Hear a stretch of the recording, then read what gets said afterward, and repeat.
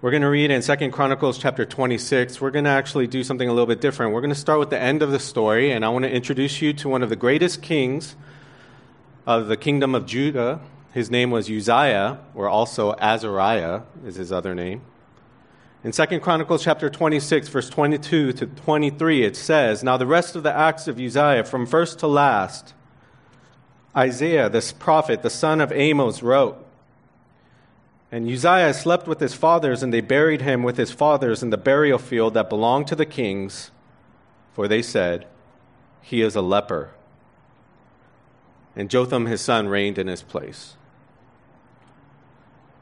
If you've ever walked amongst gravestones, Ecclesiastes tells us that it's more profitable to go to a funeral than it is to go to a wedding.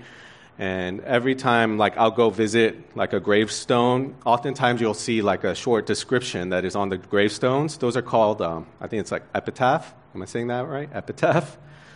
And usually in a couple words, you have a memory written to describe that person's legacy. What was the legacy of Uzziah, one of the greatest kings of Judah?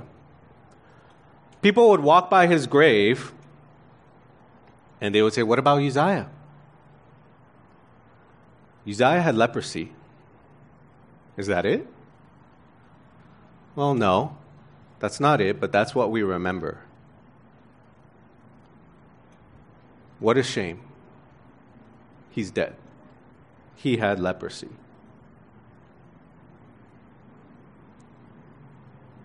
And after 40 years of faithfulness, a lifetime of serving God and his people, in 5 minutes, he rewrote his legacy.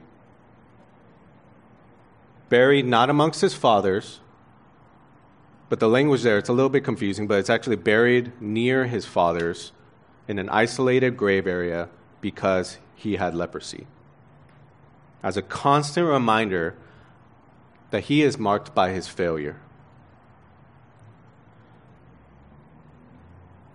Uzziah reigned for 52 years, starting at the age of 16. Only King Manasseh served longer.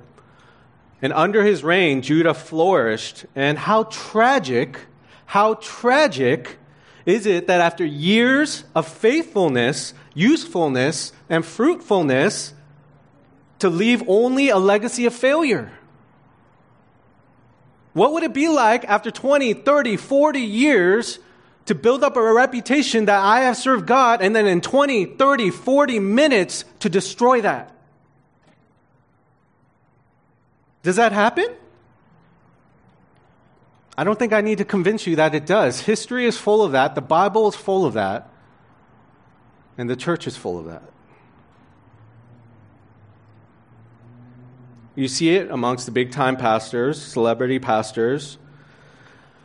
But going closer to home, for every one celebrity pastor, there's probably 100 church leaders that have fallen, who have failed, who have fallen into disgrace, or have turned away from the faith.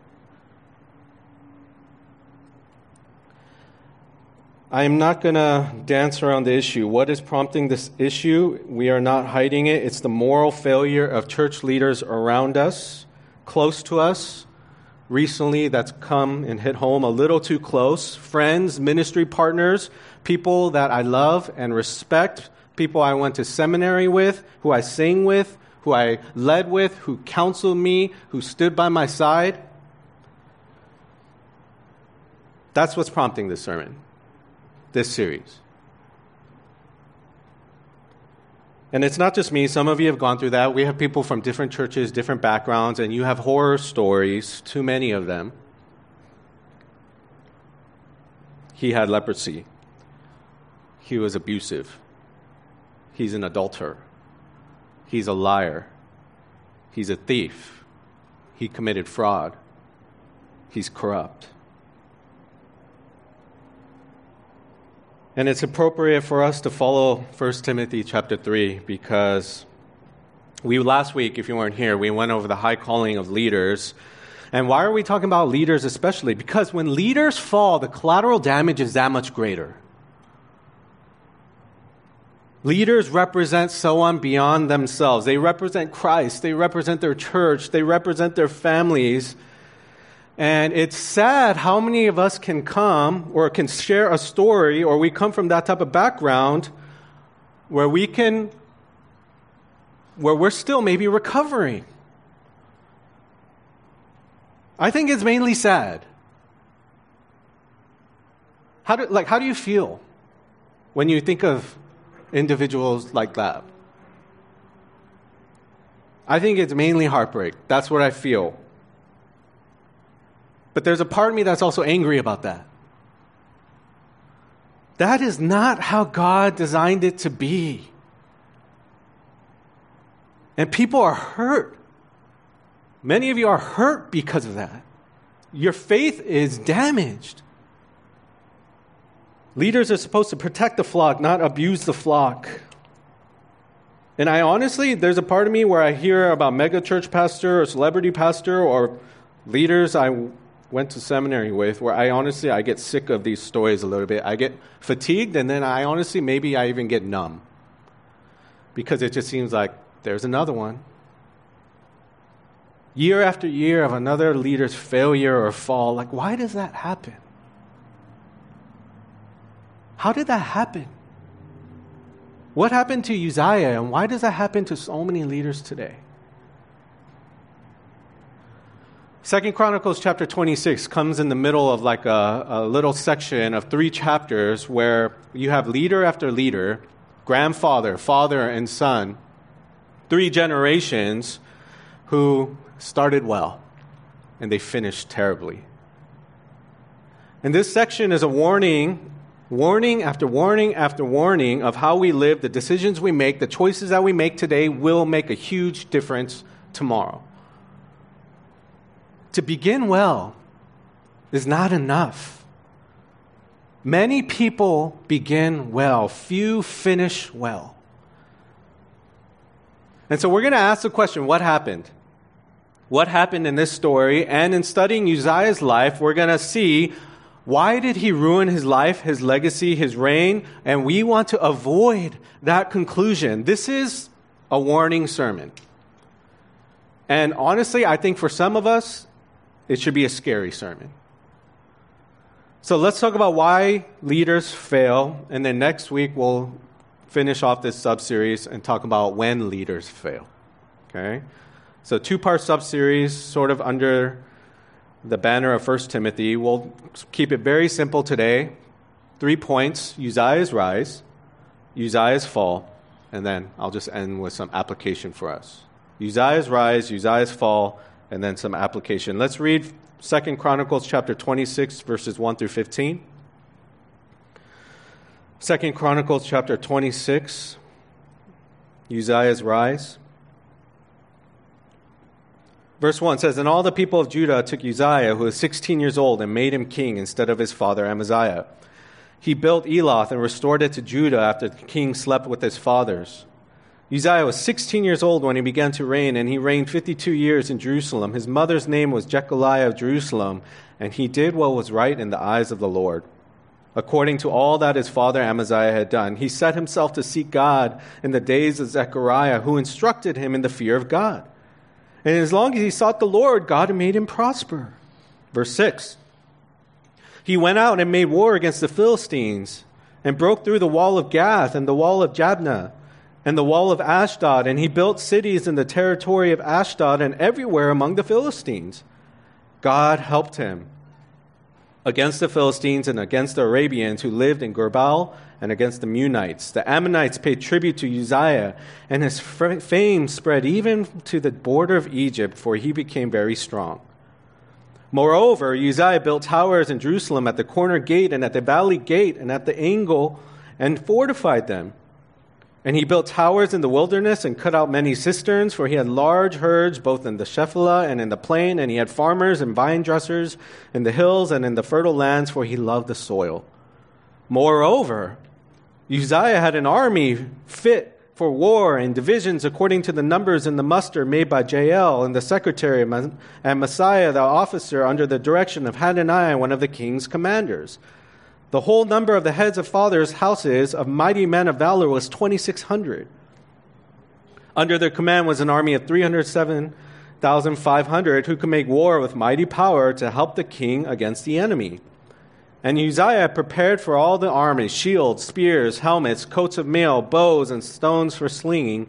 In Jerusalem, he made machines invented by skillful men to be on the towers and the corners, to shoot arrows and great stones. And his fame spread far, for he was marvelously helped till he was strong. If we can go back to our high school days, there's always that one kid. There's always that one guy or girl where your parents would have loved for you to hang out with him or her, but you hated this person. Why? Because he or she was just good at everything. They're just good at everything. If you're good at math and chemistry and physics, you should not be allowed to be good at English and poetry and rhetoric. Okay? You should not be allowed to then go out after never exercising, go and run like a 5-minute mile. You shouldn't be good, like pastors who have this saying, like when we feel insecure to ourselves, and then like if I have like this pastor friend who's really short, and he's always like, oh, God is fair, right? God is fair. He'll sort of spread it around. But no, we know people like that it's not fair. They're just good at everything. Couple key words in this text: moreover, and as I'm reading it, it's just like, okay, on and on and on about how this guy is just good at everything. There's a kid who's a whiz at math, and then he's good at everything else, and he's popular, and he's in drama, and the girls like him, and he's just remarkable in every single way, and you just know that this person is marked for greatness. Moreover, or on top of that. Uzziah was that kind of person. He was brilliant, a visionary leader. In the introduction, for some reason, it puts that he restored Eloth. That was like one of his greatest accomplishments, because Eloth had previously been taken over, but it was a seaport. And it was lost during the reign of Jehoram, and it was part of the Red Sea, and a very important spot for trade. Who restored it? Everyone would be like, Uzziah. Uzziah did it. He's brilliant. He knew we needed that area. He achieved military success, civic success. He had engines invented by skillful men, modern, innovative, advanced. He was an outside-the-box thinker. His head wasn't just occupied by international matters. He was an expert at domestic policy. He loved the soil. His army loved him because normally in an army during biblical times, you would have to provide your own armor and shield and weapon and different things. Uzziah provided all of that for his people. What kind of general was Uzziah? Like, man, I would love to follow him. He's got my back. That's what his army would say. Well-trained, well-equipped, well-organized, well-delegated, many mighty men. He takes down their long-term rivals like the Philistines, the Ammonites, the Arabians, the Meunites. Not just takes them down, but he has them bow down before him. They bring him tribute. Good old Uzziah. Thank God we have him. And soon with his power, his skill, his gifting, he becomes pretty well known. He wasn't someone who was famous just for being famous. Right? I just don't really understand that still. Like, they're famous for being famous. He had a very legitimate reason why he was famous. And he wasn't just a local prodigy. He wasn't just famous in Judah. His fame spread all the way to Egypt, to the border of Egypt. Anywhere you go, you could mention the name Uzziah. It's like, man, have you heard of Uzziah? Did you see what Uzziah did? He's done an amazing thing. He's terrific. He's the greatest leader we've ever had, Uzziah. In every aspect, he's head and shoulders above the rest. There's no peer. No matter what he turned to, it just seemed like he was good at it. What could go wrong? And he wasn't just a good king. He wasn't just good at school. He was the youth group star. That's what made him extra special. Verse 4, he did what was right in the eyes of the Lord. He wasn't someone who gave in to peer pressure. He's not the guy in class, he's like, oh, what does that girl in third period think of me? He is asking himself, is this right in God's eyes? Is this the right thing to do? That's a simple question for us. How often do we ask ourselves, is this right in God's eyes? Is this the right thing to do? Verse 5, he set himself to seek God in the days of Zechariah, who instructed him in the fear of God, and as long as he sought the Lord, God made him prosper. He sought God. He searched after God. He's a kid that was God-centered. He's got his focus on God. You just know there's something about him when he sort of sets his priorities, when he decides how he's going to use his time, you could tell he's devoted. He had a godly leader. He was under godly mentorship, we might call it today. Zechariah, the priest, instructed him in the fear of the Lord. I mean, if he was around today, I imagine he's the type of guy where he would constantly be meeting with leaders, just asking, can we meet? I just have a lot of questions. I just want to learn. I want to learn about the Bible, and I'm going to go to this religious leader, Zechariah.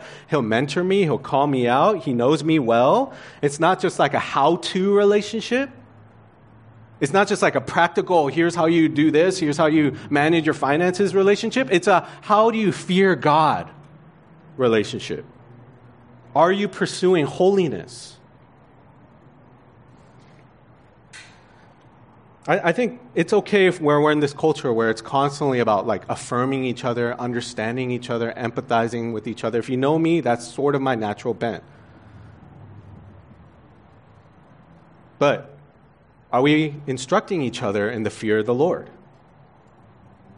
Because the fear of the Lord is the beginning of wisdom. Proverbs chapter 1. Do you know who God is? Do you remember who Jesus is? Do you know you're called to a life of holiness? Not just like, I understand you, but here's the gospel. Let me share the gospel with you. You need to pursue the Lord. You need to cut that out. That's the type of relationship they had. It wasn't just like, my job is to comfort you and to make you feel better. No, my job as a leader or for any Christian, our job is not simply to make each other feel better. It's to point each other to Christ, make them more like Christ. We need people who will help us pursue holiness, not happiness or comfort or just good feelings or feeling better that night. Like, it's always a red flag to me when I meet people, like when I did college ministry or campus ministry, I ask, like, who's your pastor? Or what church do you go to? Cool, great church. What's the pastor's name there? I don't know. Well, do you have like an older man or woman or just mature people investing in you? Who knows you?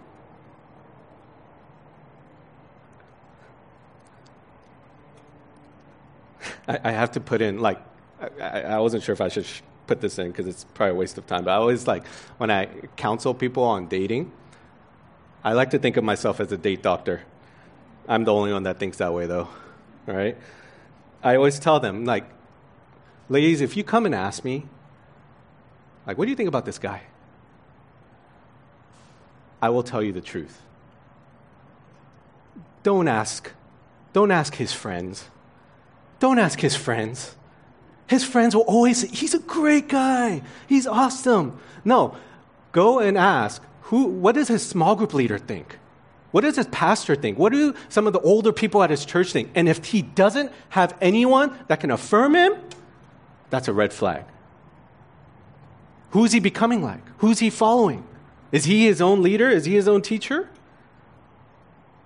Is he under godly instruction? Is he under godly leadership, teaching from many or preferably many advisors? Let's put ourselves up against this standard. Do you ask yourself, is this the right thing to do in God's eyes? Would people around you say that you're pursuing God wholeheartedly? And are you under godly leadership and instruction? That's Uzziah. He's at the top of his game. Great power, great fame, great spiritual life. His enemies feared him. There goes Uzziah, our leader. As long as we have him, what could go wrong? But there's this, I like it when the Bible authors, they don't just like recount the history, but they like throw in a little commentary. Like you see that all the time in the Gospels where, Mark may put in a little commentary about why this happened or what was going on behind the scenes. And it's always cool to sort of get behind the curtain and sort of know what's going on behind the scenes. Like, what are the hidden factors that made Uzziah such a great leader? And the chronicler gives us some behind the scenes commentary. Like, what were the factors that made Uzziah? Yes, he was spiritually faithful and God prospered him. God blessed him. That's true. And we don't need to pack that. As long as he pursued the Lord, God prospered him. But what was the main reason he was successful? Verse 5, God made him prosper. Verse 7, God helped him. Verse 15, and his fame spread far, for he was marvelously helped till he was strong. That's the fullest answer right there. Why was he so strong? Because God helped him. That's the reason he was so successful. Not just helped, like my daughter will help me do the dishes. She's my supporter, she's my supplement, but I could do it without her. To us, help is sort of a weak connotation. That's not how it is in biblical times, because God is described as the helper to us. Women are described as the helper to men, and there's nothing weak about that. But God marvelously helps, greatly helps. As in, he's carried. He's the reason. God is the reason he's doing okay. Behind the scenes, Uzziah was marvelously helped. To his people, he's like this wild success. He's amazing. All the people came to make him king. He was the obvious choice, competent, gifted, successful. But what went wrong? Verse 16. Let's read to verse 21. Uzziah's fall. But when he was strong, he grew proud to his destruction. For he was unfaithful to the Lord his God, and entered the temple of the Lord to burn incense on the altar of incense. But Azariah the priest went in after him with 80 priests of the Lord who were men of valor, and they withstood King Uzziah and said to him, "It is not for you, Uzziah, to burn incense to the Lord, but for the priests, the sons of Aaron, who are consecrated to burn incense. Go out of the sanctuary, for you have done wrong, and it will bring you no honor from the Lord God." Then Uzziah was angry. Now he had a censer in his hand to burn incense, and when he became angry with the priests, leprosy broke out on his forehead in the presence of the priests in the house of the Lord by the altar of incense. And Azariah the chief priest and all the priests looked at him, and behold, he was leprous in his forehead. And they rushed him out quickly, and he himself hurried to go out because the Lord had struck him. And King Uzziah was a leper to the day of his death, and being a leper, lived in a separate house, for he was excluded from the house of the Lord. And Jotham, his son, was over the king's household, governing the people of the land. Uzziah, man, you're 20 years old. How did you accomplish so much? Uzziah, you're 30. You've conquered our greatest enemy. Uzziah, you're 40. You're the most celebrated king we've ever had. You're the greatest king. Uzziah, you're in your 50s.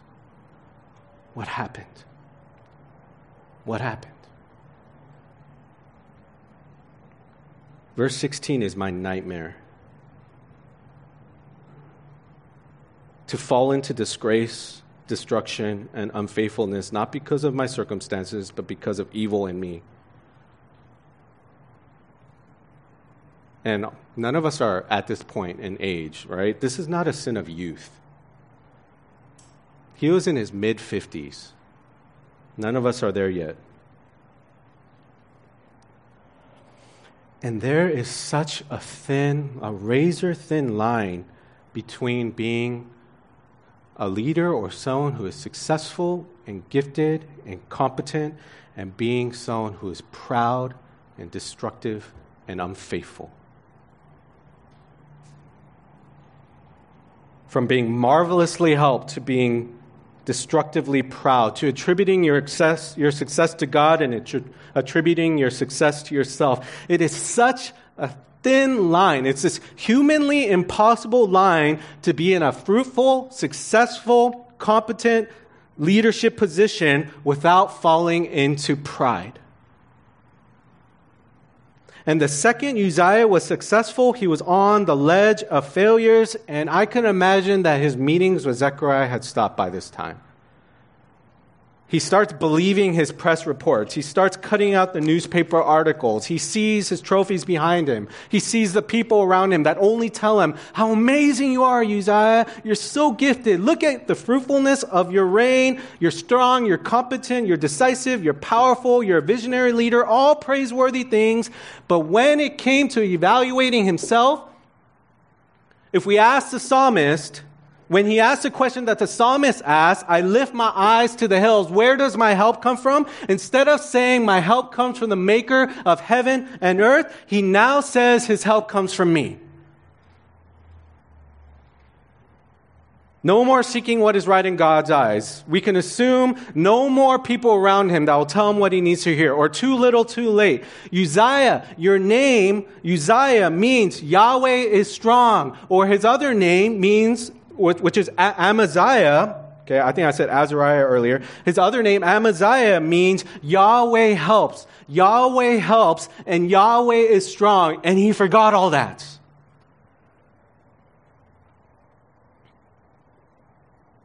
And listen to me. Not just for leaders, but for anyone who's doing well. The more successful you are, the closer you are to failure. The more successful you are, the closer you are to failure. And Uzziah's pride led to his unfaithfulness, and he entered into the temple, and he took up a role of the priest, which was forbidden to him. Now, when we read that, maybe it's like, what's the big deal? Did he go out and mow the lawn or something, like something he wasn't supposed to do? We read that, we're not really sure why that's a big deal. He was a king? Yes. He was a great king? Yes. He's a national war hero? Yes. But he was not a priest. And he was no longer satisfied being a great king. He wanted the authority and power of a priest. And to take up the priestly role when you're not part of the Aaronic family is a big deal. In Exodus 30, Numbers 16, Numbers 18, Exodus 30:10, only a specific family from the line of Aaron can do it, and it is a capital offense because purity of worship is extremely serious to God. Nadab and Abihu were killed by God for offering up unauthorized fire before God, because at its heart, it's a lack of fear of God. When you no longer take worship seriously. Uzziah was not ignorant. Okay? And most people in the church, it's not because of ignorance when we choose to do something like this. What is at the heart of this is Uzziah saying, I know God says this. I know his word is clear on this, but God could sort of just sit over there, and I'm going to do it because I want to do it. That's what's at the heart of this. I'm Uzziah. I can do whatever I want. There is no out of bounds for Uzziah at this point. God says this, but I can do it anyways. And he dethrones God and he enthrones himself. And for leaders like Uzziah, little by little, there's no out of bounds for them. They are the exception rather than the example. And he starts and he takes a right that is not his to take. And that's the mindset of a leader who falls into something really scary. Something expressly, clearly forbidden by God. Sexual sin. Monetary fraud, abuses of power, corruption. I am no ordinary man. And literally, it's like he's caught red-handed. The incense is in his hand, And at this moment, honestly, like if this was Nadab and Abihu, they were killed instantly. They were struck down instantly, and that would have been completely just. But God, I asked, like, why didn't God kill him? He's giving him a chance here. He's showing mercy. He's long-suffering. He's being patient with Uzziah at this point. And he shows him mercy because, like, Uzziah, you've made this terrible mistake. But one of the marks of good leaders, even when they make a big mistake, they turn around. They make another decision to fix their first wrong decision. And Uzziah is given that chance here. He's given a chance to repent and turn course. What happens next is the mercy of God. 81 men of valor, 81 priests, they follow him into the temple. And I love how God describes them like these were men of valor, men of courage. There's such a positive regard for them because they were risking their lives confronting the king. They probably had it in their memory how just 2 generations ago, Uzziah's grandfather killed a priest for confronting him. They knew that Saul slaughtered a city of priests for confronting him. And to challenge royal authority is done at great personal risk, but they go in, they are men of valor because purity and enforcing purity of worship was that big of a deal to them.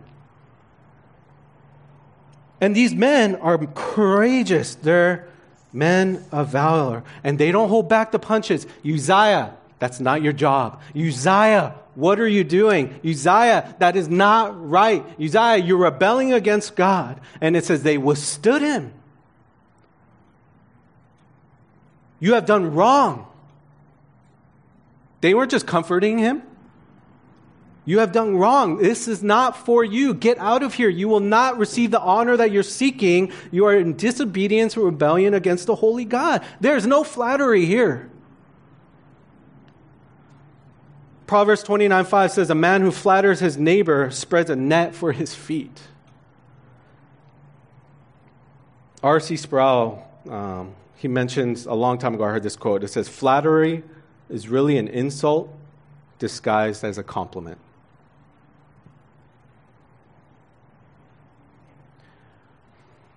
And this, for some of us, will be the most important point of our lives when someone comes up to you and they say, don't do this. Don't do this. This is wrong.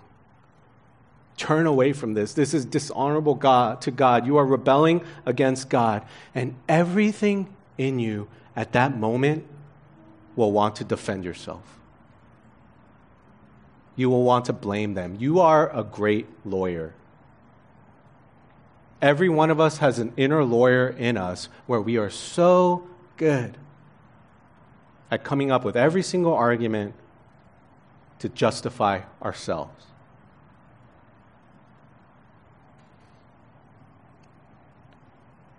And maybe it's 10 years from now or 20 years from now.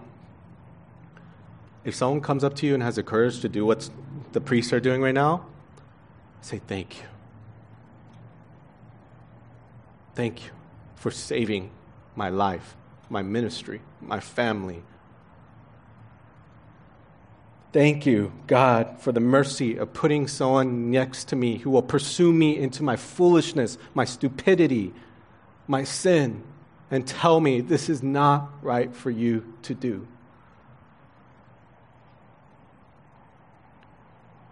And you have that choice at that moment to either be a fool or to be wise.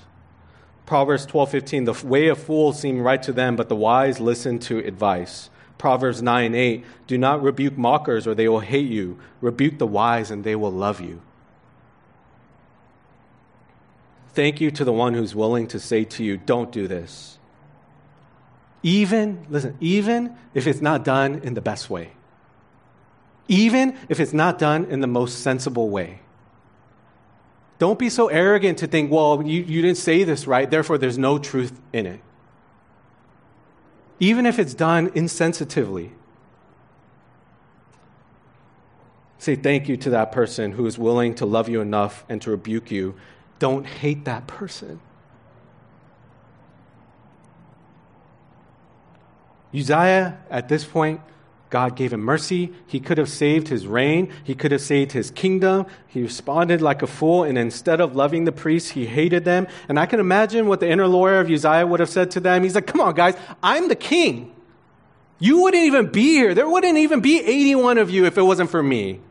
Do you know what I've done? There wouldn't even be a temple if it wasn't for me. And he foolishly tried to make the issue about something else in order to avoid a sin, and he got angry. The wording there is actually, he raged at them. I've seen that. He raged at them.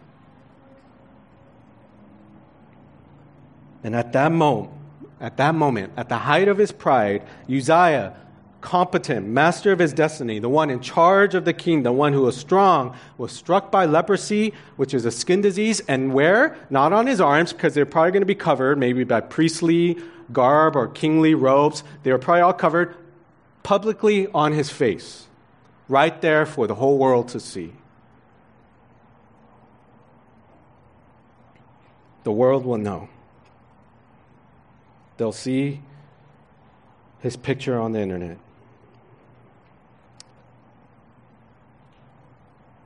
And the one who would leave the temple is now running out of there. He's hurried out. And I bet at that point he learned the fear of the Lord, and he had to learn that the hard way. And God in his mercy spared his life, but he did not remove the consequences of his sin.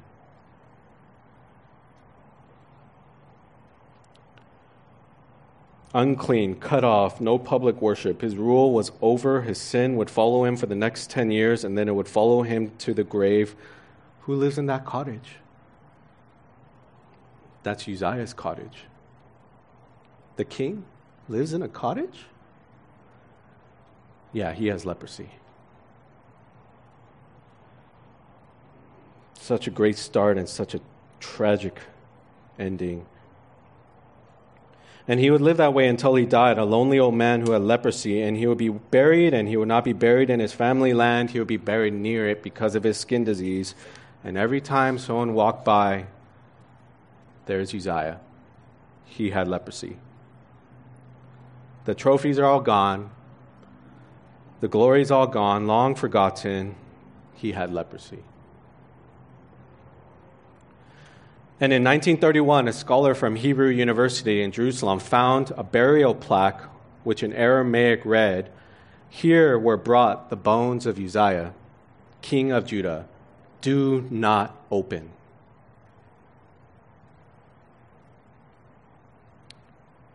And Uzziah slept with his fathers, and they buried him with his fathers in the field that belonged to the kings, for they said he is a leper.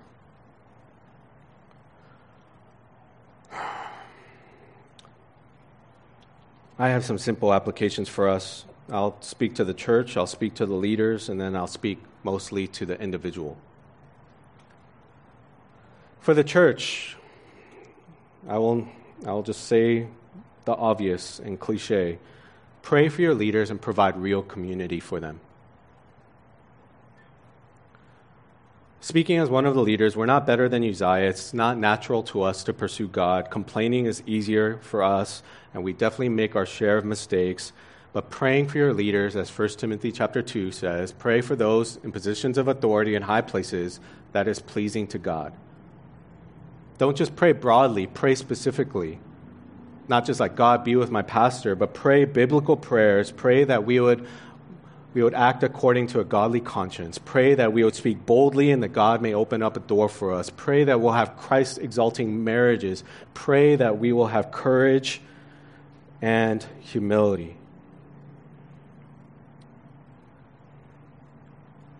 I think it's just easy for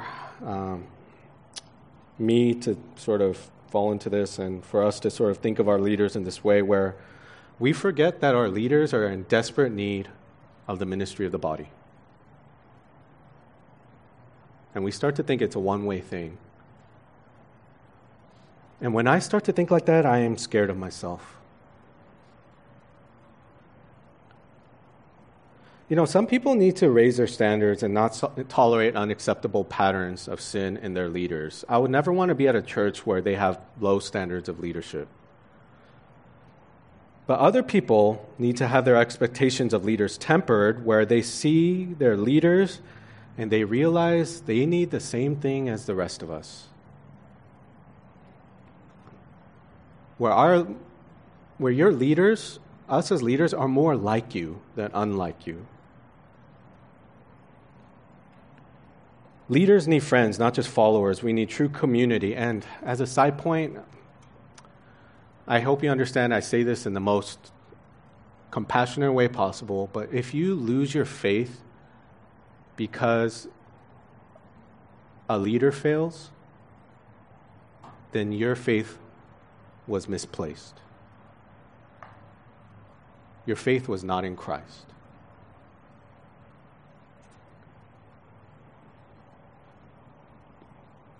It's important to see leaders as one of us, and they're in the same category.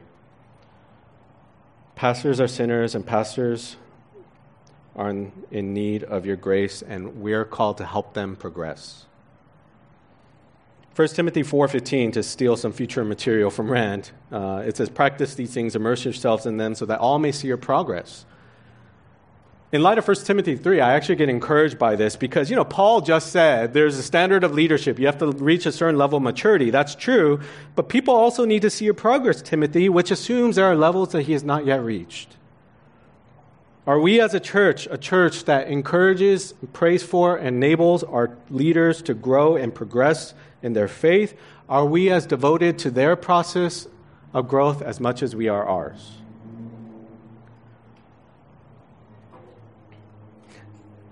I have it written here.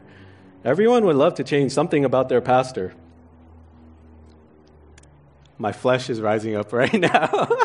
I was telling Rand I'm not going to abuse the pulpit, but he keeps dinging me in the last couple of sermons. But is there anyone that is fully satisfied with their leadership? Like, I've never met someone that's like, man, they're perfect. That's just not going to happen. But do we pray for the leader and where we want them to go?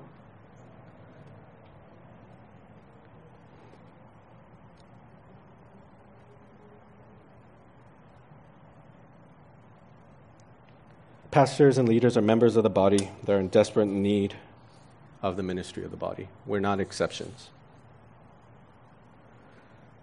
If you want better leadership, you can help get one by praying for the one you already have. For leaders, Rand, I resisted that temptation there. Okay, me and Rand, when we first met, I don't know why I'm sharing this, but I didn't like him. Right? I didn't like him. I was the one in the interview like, tell me about this, right? And then I've come to respect him dearly, and he's like one of my closest friends. But I was like, we got off on a bad foot. I was like, I don't like him. He's so easy to judge, right? He's so easy to condemn. I'm like, God, I want to change this and this and this, change how you dress, and, like things like that, But it's funny because this has absolutely no relevance to this sermon, but when we met, we had his interview, and then we hired him. I was like, God, maybe my heart is being too condemning, and I repented. And the next day, I was in Irvine, and I was at a Starbucks I've never been to before, and I've never been there since. And then the next day after his interview, Rand walks in, right? And he was going to start like the week after. And then I was like, oh, hey, Rand, it's the guy in all black, there he is again, right? And then we bonded, and we became friends over Final Fantasy VII. And I was like, I like this guy, right? And for us, I think for both of us, it's been a journey of growth since then. Where we know each other's flaws pretty well. But thankfully, I think there's been progress. For leaders, I'm going to add a qualification to 1 Timothy chapter 3, okay? If I could add something, and it is throughout the Bible, what scares me about gifted, competent, successful, and especially young leaders? It's when they haven't been broken.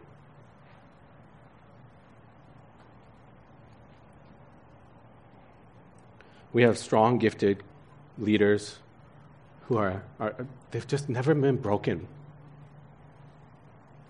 And how do we have leaders who are humble and yet not passive?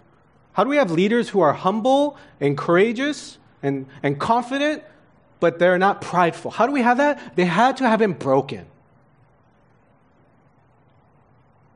They had to have suffered, honestly.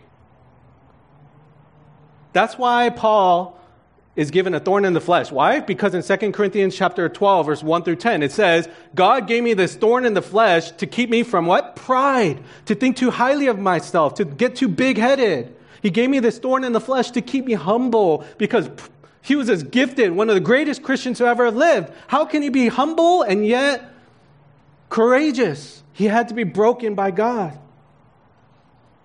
And I could say, here's the application. Be humble. Be humble as leaders. But I think more specifically when it comes to this passage, it's be broken. We need leaders who are broken. I don't need competent leadership. I need broken leaderships who are not so strong. Those leaders are scary, but they are weak. They know they're weak. We don't need Uzziahs.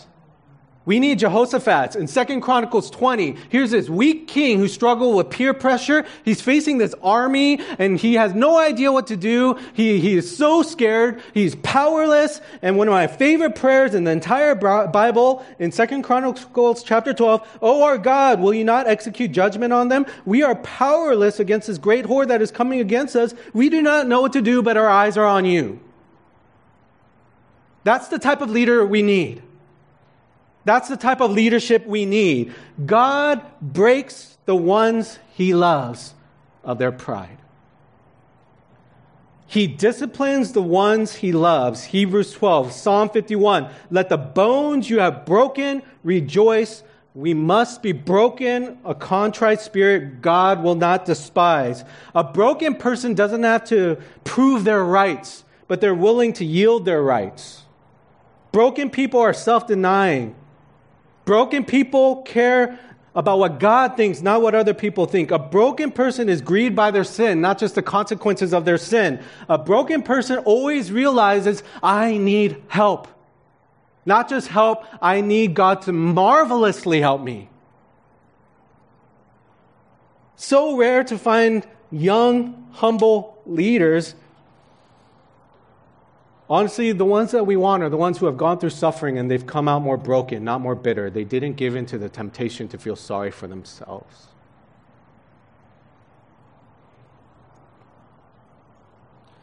Isn't it like such a profound thing that God may break you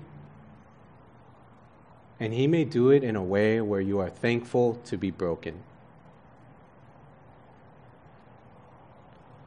That's the only way we can be humble and courageous. Lastly, for individuals, there's a philosophy I've lived by the entire second half of my life, and I believe it with all my heart, and it saved me in many instances where I could have hurt myself, and you've probably heard it from me before, but who is the biggest problem in my life? It's me. Who is the biggest problem in this society? What's the biggest problem in this society? It's me. It's me. Patrick Cho is the biggest problem in my life. I am most suspicious of myself. You know, that cynical side of me helps out in this way. I am most wary of myself. Am I objectively the biggest problem in society? Please don't say yes. Okay. No, I don't think so. Am I the only problem?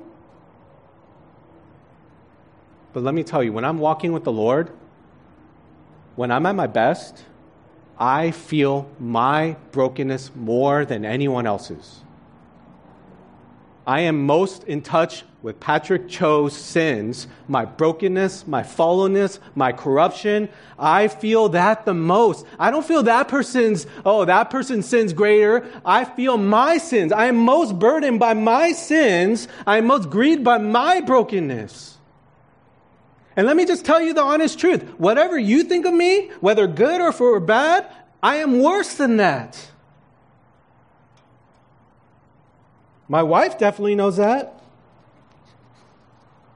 Because there is a part of me and there is a part of you where every part of you, that fleshly part of you that wants to remove every good and pure and lovely influence that God has given you for your well-being. Hasn't the pandemic just shown us that?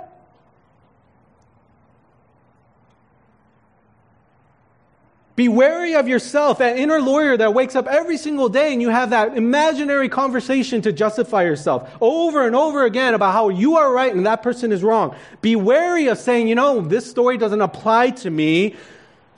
That could never happen to me. What a shame. He just didn't have high enough standards, but not me. Be wary of yourself, that part of you that is so defensive when people are even in the slightest way critical of you. Be wary of that pride in you that looks down on others while at the same time needing their approval. Be wary of that big name, that big compensation package, that big corner office that you're lusting over right now. That part of you that is so critical of your spouse. Why are you critical of your spouse? And you put all these legalistic religious obligations on them. Why? Is it for their good? No, because they're tarnishing your reputation, your pride, your glory. That part of you that does not know how to say, I don't know, or I'm wrong, that just always has to be right. I'm just going to speak to the men, and I know women struggle with lust too, and they cheat and they commit adultery, but I'm going to talk to the men. Be deathly afraid of that internal script that you have been rehearsing over and over and over again for decades. Get serious about that. Don't just share it. Fight it. Because the more you rehearse that internal script, the more Uzziah's destiny is likely to be yours.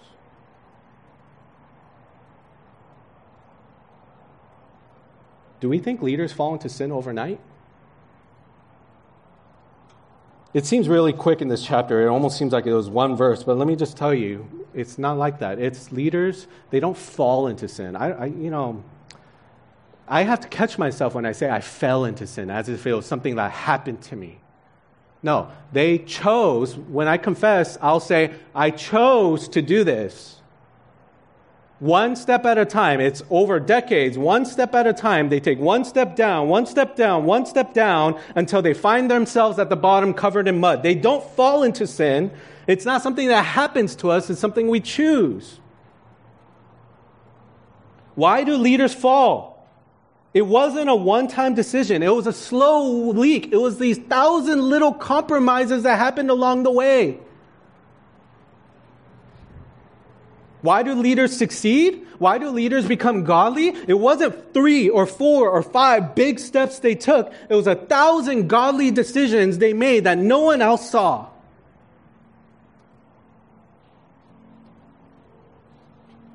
And some of us right now are on a trajectory that is just a little bit off. A little bit off. You're not heading north, you're just slightly off. And let that happen and leave that alone and be passive about it for the next 10 or 20 years, and then you will end up in a very scary place. When you're 50. And the wrong choices that we make today will mark not only my life and your usefulness for God, but it will mark my marriage, my children, my legacy forever.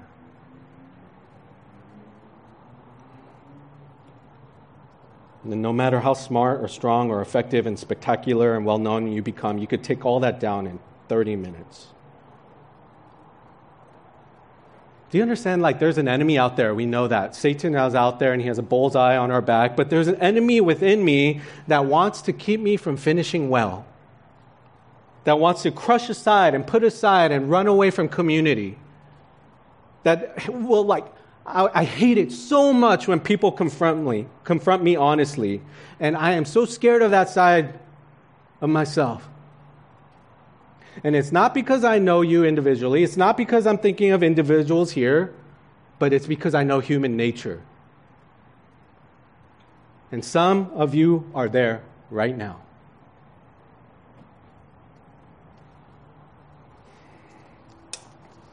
We're at a crossroads where previously forbidden activities are now accepted.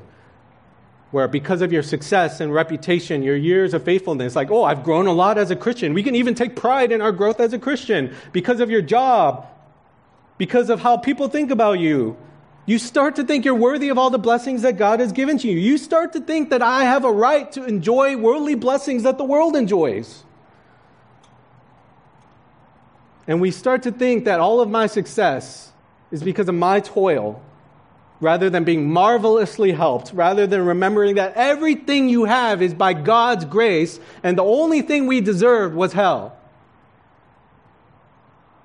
We have a lot in common with Uzziah. How easy is it for us? How many times have I forgotten the countless ways that God has provided for me and that moved me to discontentment and then to pride? Do individuals who fall, do leaders who fall, do they start terribly? No, they started well. They started with an honest desire. I start with an honest desire to serve God. That's why we go into ministry and we choose this path because we want to honor God. But little by little opportunities come up. You meet different people, different doors open up where it's like, oh, that's the person I want to be. There's a standard. There's the glory. And little by little, instead of following the Spirit, we are following our pride. That's where I need to be. What's the goal? Is it, we started with God's glory,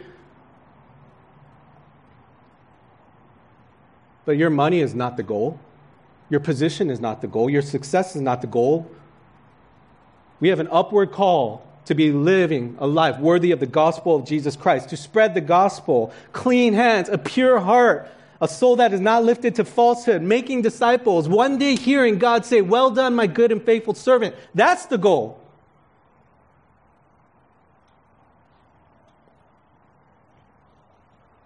Be wary of yourself. Now, I can end it here, but if I did that, I would be a bad pastor, because I know some of you right now, maybe right now, there are people that are off track.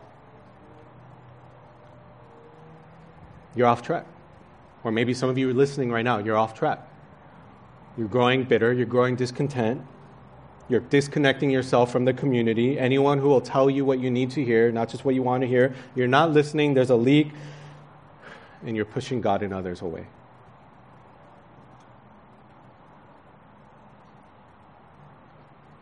As long as you're alive, there's always opportunity to finish well.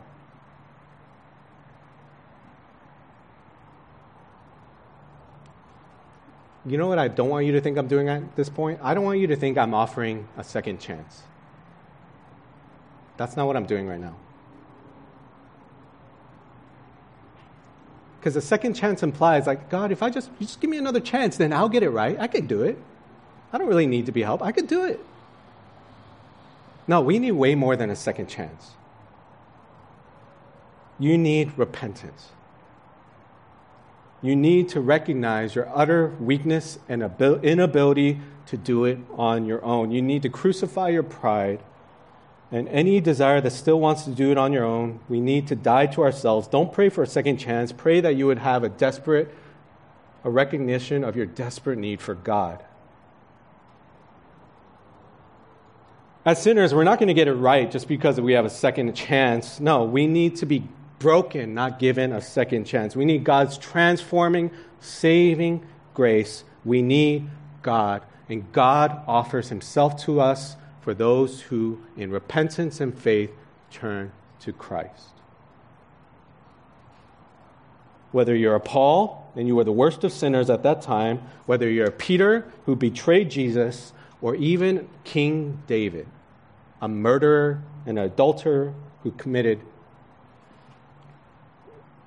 serious sin. How does the Bible remember King David? Was he that different from Uzziah? Acts chapter 13, verse 36. The New Testament goes back, and here's how they look at David. For David, after he served the purpose of God in his generation, fell asleep and was laid with his fathers. Isn't that a great verse? In contrast to Uzziah's legacy, look at David. He failed in every possible way. His legacy, and yet his legacy was that he served the purpose of God in his generation. Why? Because he listened and he turned and he repented. He was broken, and because he was broken, he was restored, and he went on to teach other transgressors and sinners the ways of God. Isn't that beautiful? Because there's Psalm 51. Even though he committed this grievous sin, he finished well.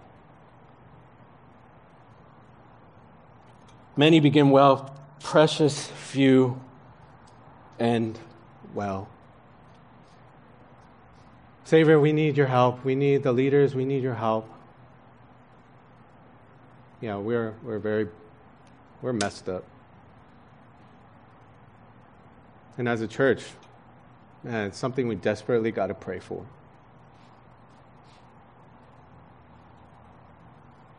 Thank God that it's not because of I'm faithful. Thank God it's because he's faithful. And by his grace, I am who I am. By his grace, we are where we are as a church. Very blessed. And it's only because of his grace that we'll finish well. Let's pray.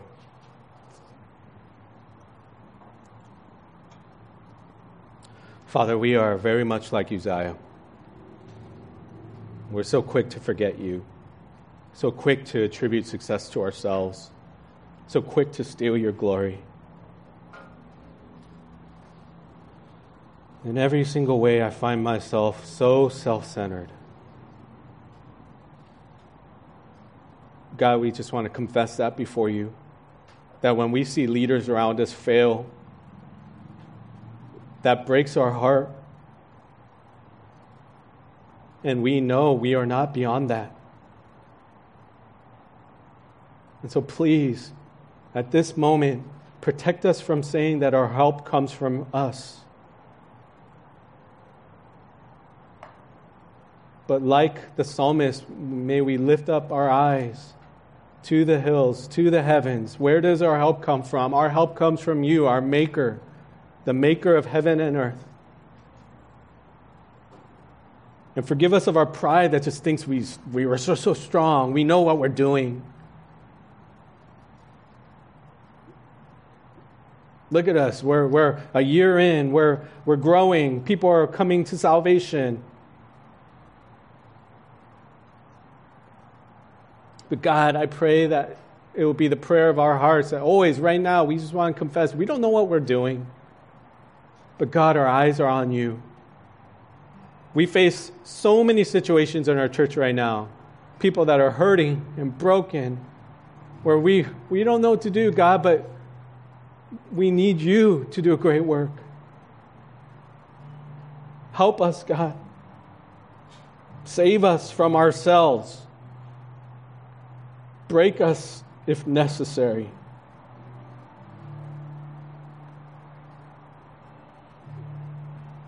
And so help us now to get back on track, to repent of our sins, to turn to Jesus Christ, to put our faith in him, not in leaders, to remember how faithful you are. You have always been faithful. You have always been good. And despite the failures of the church,